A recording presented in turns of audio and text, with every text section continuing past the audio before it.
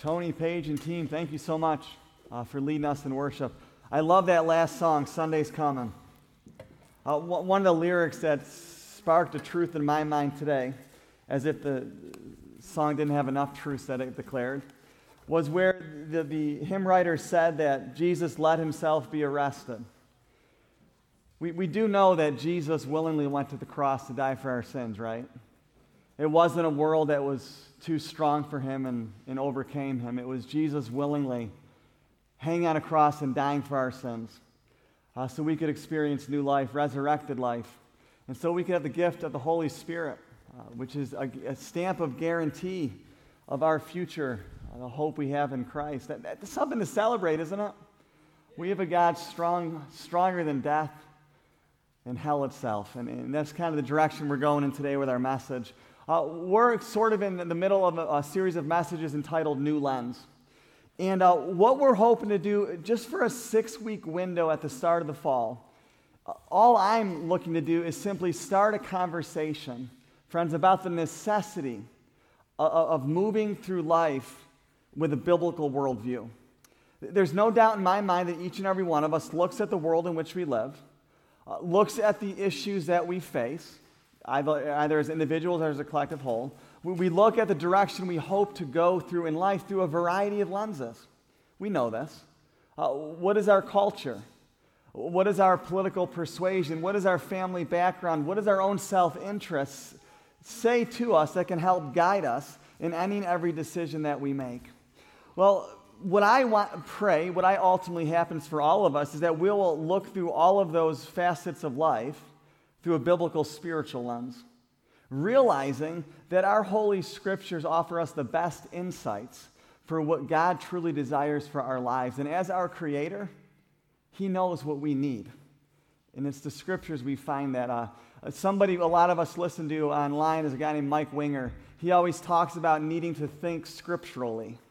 And that's kind of the conversation I want to start with you, is we need to think scripturally with whatever we face in this life. Well, today we're going to be looking at a topic that many mainline denominations, Methodism being one of them, in most recent generations have spent very little time discussing or reflecting, and that's the supernatural. So please know, just in full transparency, I may be a little bit out of my element today, but I'm going to try with the help of the Holy Spirit to make some sense over this particular topic. You know, as a culture, we're sort of obsessed with supernatural, aren't we?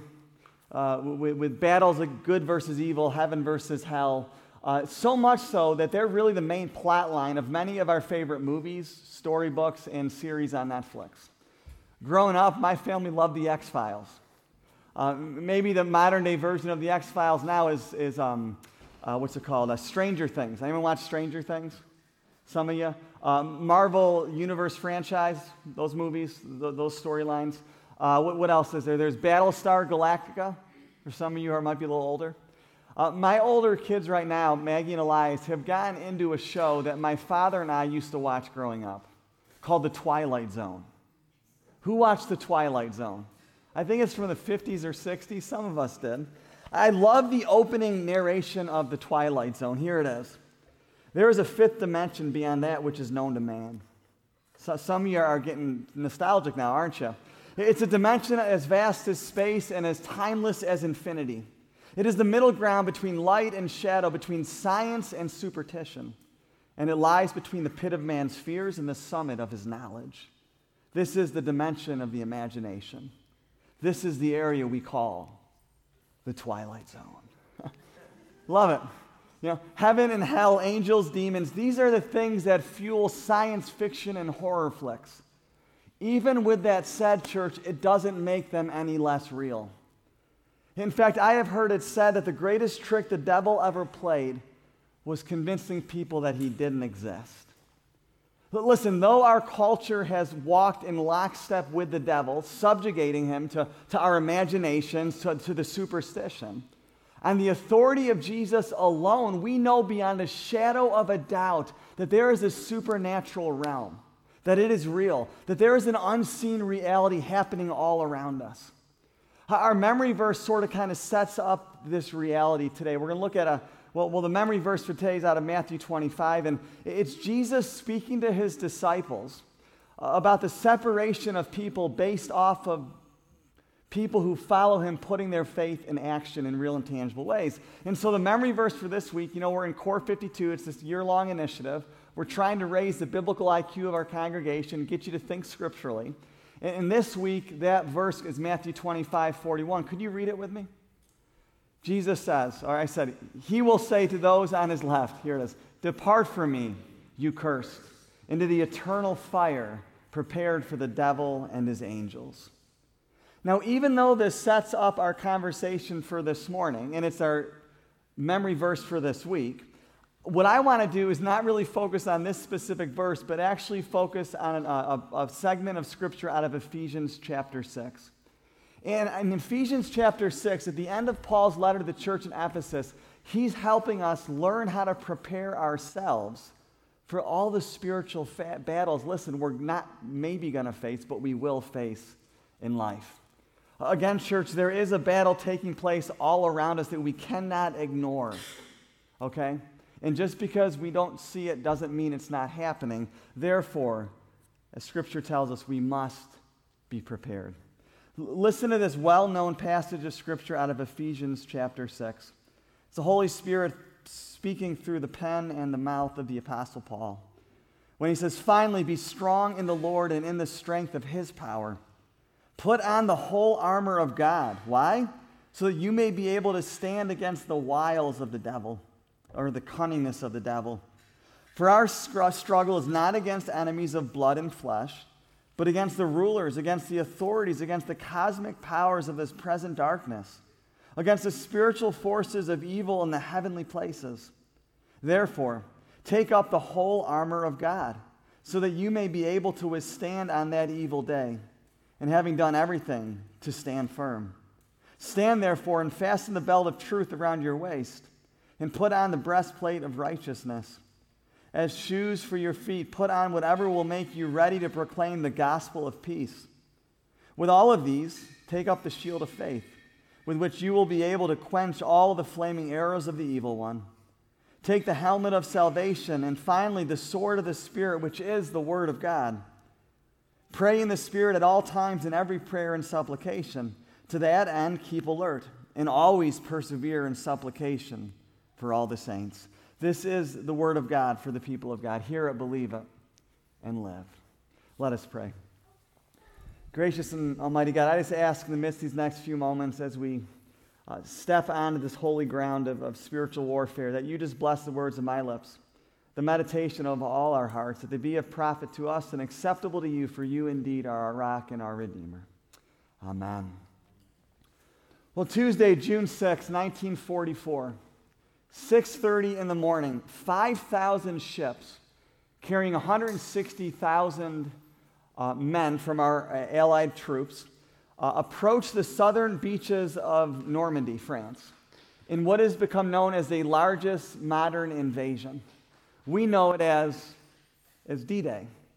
Some of the men who survived that invasion said that they remember the steady stream of encouraging words that came over the ship's intercom as they were preparing to disembark and storm the beaches of Normandy. They heard things like this: "Fight to get your troops ashore. Fight to save your ships. And if you got any strength left, fight to save yourselves." When all was said and done, over 2,500 American troops died that day, many in the span of just 15 minutes. Less time than what it's going to take me to deliver this message today. As the boats reached the shoreline, disembarking soldiers literally had to crawl over the bodies of other soldiers in order to get ashore. Now, friends, I don't share this morbid image to emphasize. I only share this morbid image, to emphasize that these men approached those beaches that day with no delusions about what they were walking into. None of them thought, we're going to go on an exotic beach vacation on the southern beaches of Normandy, France. So let's grab our beach towel and our floaty. No, they didn't say that. They knew they were walking straight into the onslaught of an enemy who wanted nothing more than to destroy them. At the end of Paul's letter to the Ephesian church, he pulls back the curtain on life to show us all that we are in the midst of a battle that is no less stringent, with an enemy no less fierce. Friends, here's the tragedy of it all. Many of us have no idea that we're actually in a battle. We sort of approach life as if it were, let's be honest, a vacation, not a war. A playground, not a battleground. Yes, we'd love to change the reality that we're faced with, but the fact remains that we are in a real battle, fighting against a real enemy. And friends, unless we wake up to that reality, guess what? We're probably going to end up like one of the casualties. So Paul begins the conclusion of his letter to the church in Ephesus by saying this: "For we do not wrestle against flesh and blood." No, your issue is not your mother-in-law. No, your issue is not that friend or colleague that just keeps frustrating you beyond no end. No, your issue is not that dog that is about as undisciplined as they come, and his name is Amos. Yes, that's my dog. Paul is saying we are not wrestling against flesh and blood, but against the rulers and principalities, against the powers of darkness. Okay, let's state the obvious. Paul believed in an unseen spirituality, as did Jesus. In fact, much of Jesus' ministry was spent in direct conflict with the demonic. Think about the demoniac in the Gerasene hillside. Think about how people would say that he drives out demons by calling out to other demons. He always was in direct conflict with the demonic. Much of his ministry was described as proclaiming liberty to the captives. Right? A captive, of course, implies that there is someone or something that the captive is captive to. So throughout Ephesians, Paul refers to the Christian life as a struggle, a fight, a battle against evil forces. I know life apart from Christ is a struggle and a fight and a battle. So if you think being a Christian is going to elude you from the fight, the struggle, or the battle, that's not true. That's not how it's described in Scripture. Now, we do have a help in the fight, the struggle, and the battle, but there's still a fight, a struggle, and a battle. So Paul ends with his letter giving a list of weapons that we need in order to engage this battle effectively. C.S. Lewis, the great writer of the 20th century, said this: "When it comes to the demonic, people usually fall into one of two errors. Either they take him altogether too seriously, or they do not take him seriously enough." Maybe you know Christians in the first category. They take the devil way too seriously. Like they attribute every bad thing to the devil, right? Like a dead car battery, a traffic jam, the ridiculously increased cost of Diet Coke, right? All because the devil's done it and he's trying to ruin my life. There's people that fall in that camp. There's other people who fall in the other camp who don't think he exists at all, or just disregard him as having any type of influence or power over us. Friends, listen, not only does that ignore a significant theme in the Bible. Remember, Core 52 is hitting the 52 core themes in Scriptures in our Bible, and this is one of them. So it's not only ignoring that theme, but it's going to cause us to be completely caught off guard if we really don't want to give the devil his due. Okay, here's the truth. I love what J.D. Greear says. He says, Satan could care less whether you believe in him or not, because he's not after your recognition. He's after your destruction. But Paul in 2 Corinthians actually says that the devil can be disguised as an angel of light, which means the devil can transform himself into whatever he needs to transform himself into to deceive you and me, even if that means he takes on the form of one of God's angels. It's this subtle, covert work of the devil to hoodwink us into thinking that bad is good and good is bad. Look at our culture today in America. How many specific issues are being redefined, where we are seeing good being called bad and bad being called good. It's happening in every single arena right now in America. Tony Campolo says it best. He says the devil is the one appearing in movies telling us that romantic love and sexual fantasies are the key to fulfillment. The devil's the one behind the economic system that teaches us that money is the key to success and happiness. He's the one who sits in the psychologist's chair offering ultimate hope in a life apart from God. Which, by the way, is one reason I tell you if you need counseling, and counseling is a great thing, make sure you go to a Christian counselor. Because they're going to steer you in a way that's rooted in Scripture, rooted in a life with Jesus. But I digress. Tony Campolo goes on to say, the devil is the one who works in and through governments that coddle people into thinking government help is the answer.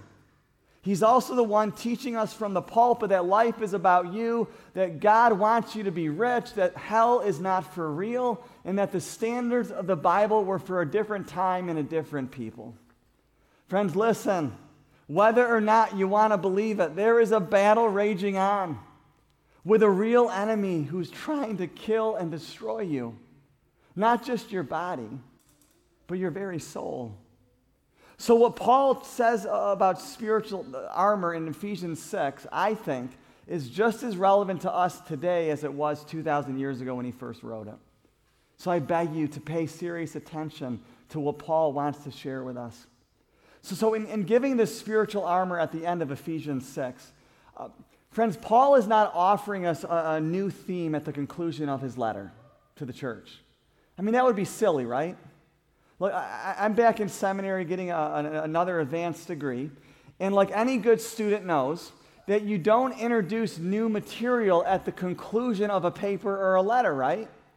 No, the conclusion is to summarize what you have just talked about and worked through in the body of the letter. So introducing the spiritual armor here is not Paul sharing a new idea. Paul is simply summarizing what he has just spent 6 chapters talking about. Spiritual armor is just simply Paul's way to, in a very applicable and relatable way, apply the gospel of Jesus Christ to the various parts of our life. By the way, that's what Paul's been talking about for 6 chapters, the gospel of Jesus Christ. What is the gospel? The gospel is the power of God in our lives. You want true power in your life? It comes with a life rooted in the gospel. The gospel is the way God reverses the corruption of sin and death. We sang about it this morning. Praise be to God for the cross. The gospel, friends, is what repels the devil from you. You speak the word of God at the devil, the scripture tells us the devil will flee. He doesn't hang around when the word of God is being spoken. It's being lived out. I love how J.D. Greear, let me quote him one more time, articulates this reality. He says, the way we keep the corrupting influences of the enemy out of our lives, here it is by establishing every part of our life, our hopes, our dreams, our failures, our worries, our fears, our relationships, our pleasures, our disappointments, to establish every part of our life on the gospel. Now, the flip side of that is whatever part of our life is not established on the gospel, whether that be our marriage, our job, our dreams, or whatever part is not saturated in the gospel, guess what? That part of your life is subject to manipulation by the enemy against you. You hear what I'm saying? Let me give you a few examples of this. A little earlier on in Ephesians chapter 4, verse 2, Paul says the devil can use unresolved anger in your life to destroy your relationships. If your emotions are not rooted in the gospel, your emotions can get manipulated by the devil and work against you. This issue with unresolved anger, if I could be completely transparent with you this morning, was an issue I've dealt with my whole life. In my unresolved anger, the devil has used to manipulate and has used it to destroy relationships in my circles. And the power that has reconciled those relationships has been a repentant heart and a seeking of forgiveness. But it doesn't mean the devil still can't use it if it's not resolved, if it's not saturated in the gospel. Let me give you some biblical examples. Peter, right? Peter had unresolved fears in his life. What did the devil do? He used those unresolved fears to get Peter to deny his relationship with Jesus Christ, not once, not twice, but 3 times in the hour of his greatest need, the night he was arrested before he was hung on a cross and died. Let me give you an Old Testament one, David.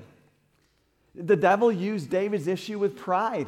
It was an unresolved issue in his life. He used that issue to trick David into counting his armies, which God forbade him to do. It was idolatry. Now, in none of those situations, let me just throw this out there, the devil made me do it does not suffice, okay? And here's the reason why. It's because all the devil did was take an area of your life that was unresolved and manipulate it to his own devices. He didn't create the lack of resolution. He just used what was unresolved in your life to manipulate and use to his own devices. Simply, you and I become, when that happens, we become casualties in his battle against the Lord. So what Paul says again is saturate yourself with the gospel. And you saturate yourself with the gospel by wearing God's armor, by wearing heavenly armor. Paul gives us two commands. You want to beat the devil? Here's a surefire proof for you to beat the devil in your life, okay? Two commands by Paul. The first, he says, is to be strong in the Lord and in the strength of his power.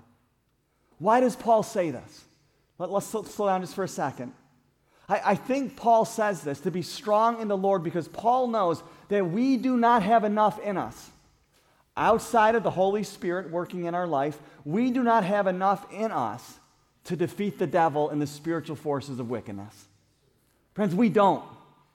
Bottom line, we need God's power. Here's an obvious statement. We all want to engage the battles of life from a position of strength, don't we? Yeah, that's a sort of rhetorical question, because it's true. Like when we think about our future, we want a flush 401k. We want a well-paying job so we're strong financially. We want to develop our skills and expand our knowledge base so we can be strong and marketable in whatever area we pursue. When we need to make decisions, we want to be strong in our ability to weigh the option by putting together cost-benefit analyses. If we're trying to raise children, right, we want to be strong in our ability to guide and shape them in the right way. Okay, what the gospel says is counterintuitive to how we often think. And the reason I say that is because what the gospel says is not for us to be strong in ourselves, but to be strong in the Lord, to let Him be our strength, to let Him be our power and our security in each and every area of life. Can I use the old cliche? What Paul is saying is let go and let God. Friends, the gospel is the opposite of being strong in self. Listen, you cannot be both strong in yourself and strong in God at the same time. And it's only where we sense our weakness that I think we actually find the strength of God. Let me qualify that with two questions. Where do you feel strong right now in your life? Leaning into your own strength, your own power, where do you feel strong right now? Hear this. That's where you're the weakest. Because that's where you're least likely to depend on God's power, which means if Satan attacks that area, guess what? You don't got enough in you to defeat him. Flip side, where do you feel weakest right now? Is it in a friendship, a marriage, a place of employment? Where do you feel weakest? That's an invitation where you feel weakest to trust in the Lord. That's actually where you can be the strongest, because it's in your weakness that you trust and rely on the strength of God. What does Paul say to the Corinthians? 3 times I asked God to remove this thorn, but then I realized His grace is sufficient for where I am weak. Guess what? God is strong. The first command to beat the devil is to be strong in the Lord and the might of His power. The second is to put on the whole armor of God. And when you do so, Paul says, you will be able to stand against the schemes or the cunningness or the wiles of the devil. How do you become strong in the Lord? You put on the armor of God. I just want to look at one piece this morning. Not all 6, just one piece because of time. Paul says, take up the belt of truth. Or better yet, let's look at the last one. Put on the sword of the Spirit, which is the Word of God. Friends, you want to know something? We all lean into something to determine what is right, don't we? That's what this whole series is about, really, this whole Core 52 initiative. We all lean into something to determine what is right. Is it culture telling us? Is it popular opinion? Is it some political persuasion? Is it my own pride and stubbornness, right? Paul is saying the only way that we can escape the deception of the enemy is to let the Word of God interpret reality for us. Friends, Satan will bombard us constantly with lies. From the very beginning, his strategy was to get people to dismiss and discard the Word of God. He did it in two ways. He either tries to manipulate us to get us to neglect it or to doubt it. Remember Adam and Eve? What was the first question the devil, taking the form of the servant, asked Adam and Eve? Did God really say that you shouldn't eat from the tree of the knowledge of good and evil? Did God really say? He's going to get us to either neglect or doubt his word. Now, I see a lot of doubting right now in the American culture when it comes to the Word of God. But I think for those of us in the church, I don't think we doubt it as much as we neglect it. I really do. Look, we know God's truth is contained within this thing. It's just we don't pick it up and study it. Can I admonish us this morning? Man, it is crazy how much we neglect the Word of God. And honestly, it really makes no sense at all because we believe in the importance of it, don't we? Richard Dawkins, world-famous atheist, not really a friend of mine, world-famous atheist, got up on stage once, and he said to a crowd of people, Christians were in that crowd, he goes, I'll make a gamble with you. I will give you $3 million right now. I will hand you a check for $3 million if you do one thing for me. If you never again open up the Word of God. You never read it, you never study it, you never hear it, you never meditate on it, you never teach it to your children. I'll give you $3 million.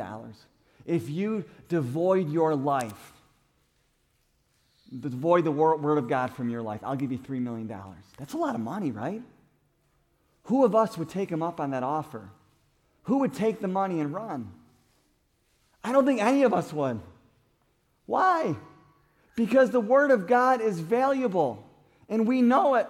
So with that said, does the laziness we have in studying it and teaching it and memorizing it and reflecting on it make any sense at all? No. The most important dimension of the sword of the Spirit, the Word of God, is that it tells the truth about Jesus. Jesus in John 14 says, I am the truth. To know me is to know truth.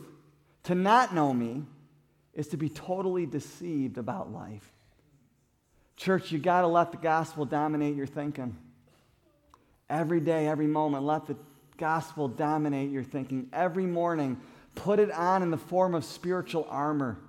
Why? So you can stand firm against the powers and the forces of darkness and actually beat the devil back to hell. But not in your own strength, in the strength of Jesus. The question at the end of Ephesians, and I'm going to end with this, is do you know Jesus? Friends, he's the only way to salvation. He's the only way to victory. Will you join me this day and stand strong in the strength of our Lord? And will you stand with me today with the full armor of God?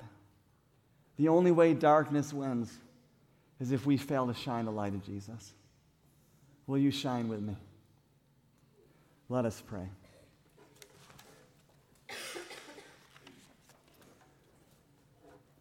Well, Holy God, this morning we have been presented with the reality of spiritual battles that take place all throughout our life journeys. God, so often we think the enemy are the people we are angry with, or the family members that frustrate us, or the coworker that just dismisses us. But really the reality is, Lord, our battle is ultimately not against flesh and blood, but against the powers and principalities of darkness. Therefore, Lord, today we want to go into that battle strong, not in our own might, but in yours. We want to go into this battle that we're facing wearing the full armor of heaven. And so, God, when we suit up, will you use us to push back the darkness by shining your light in this world? And God, as we prepare to partake in Holy Communion, to eat the body and blood of our Lord and Savior, Jesus Christ, will you re-strengthen us, spiritually speaking, for what lies ahead?